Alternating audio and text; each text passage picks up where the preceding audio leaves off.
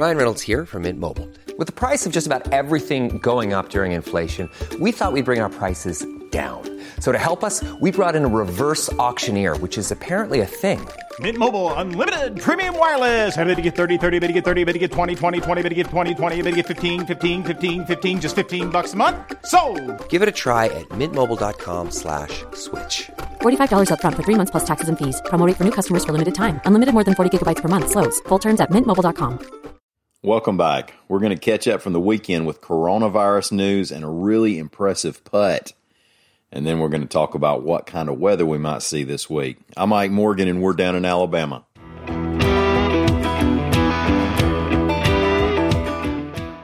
For a while over the weekend, plans were to quarantine some Americans who've tested positive for the coronavirus at the Center for Domestic Preparedness in Anniston, Alabama.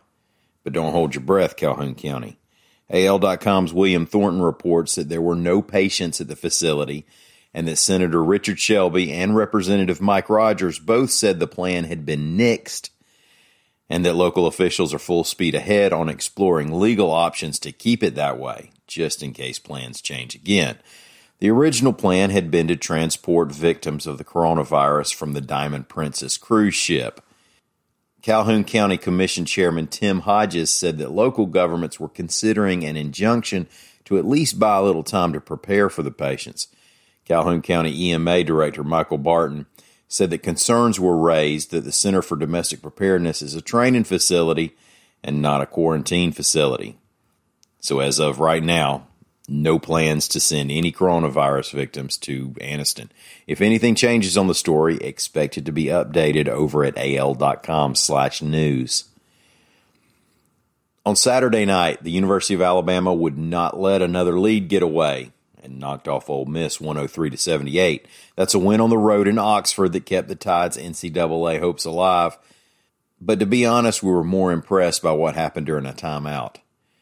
AL.com's Jeremy Henderson reports that they had one of those promotional challenges where if you do something nearly impossible, you'll win a car. Those challenges get everybody's attention just long enough that they can put the name of a sponsor in your head, and then the person fails miserably in the challenge and all the fans go back to staring at their cell phones. Only this time, the person did not fail. A local Oxford, Mississippi woman, 86-year-old Mary Ann Wakefield, sank a putt the length of the court, 94 feet, to win a new Nissan Altima. Again, that was a 94-foot putt, 86-year-old woman, across the hardwood. Now, that's a slick putting surface. Miss Mary Ann said, quote, "I just lined up my putter, closed my eyes, and said, 'Lord, it's up to you.' And I hit it," which means she incorporates the exact same putting strategy that I do. And if the Lord's going to start making putts like that, I'm going to let him have my driver and see what happens.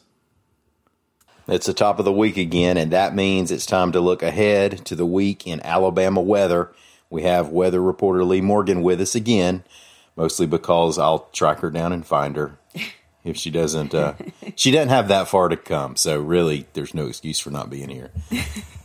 I guess that's true. Now, starting last week, I was starting to get people on Twitter hollering at me and saying, you know what, you need to talk to Lee about all the rain. She needs to change things up.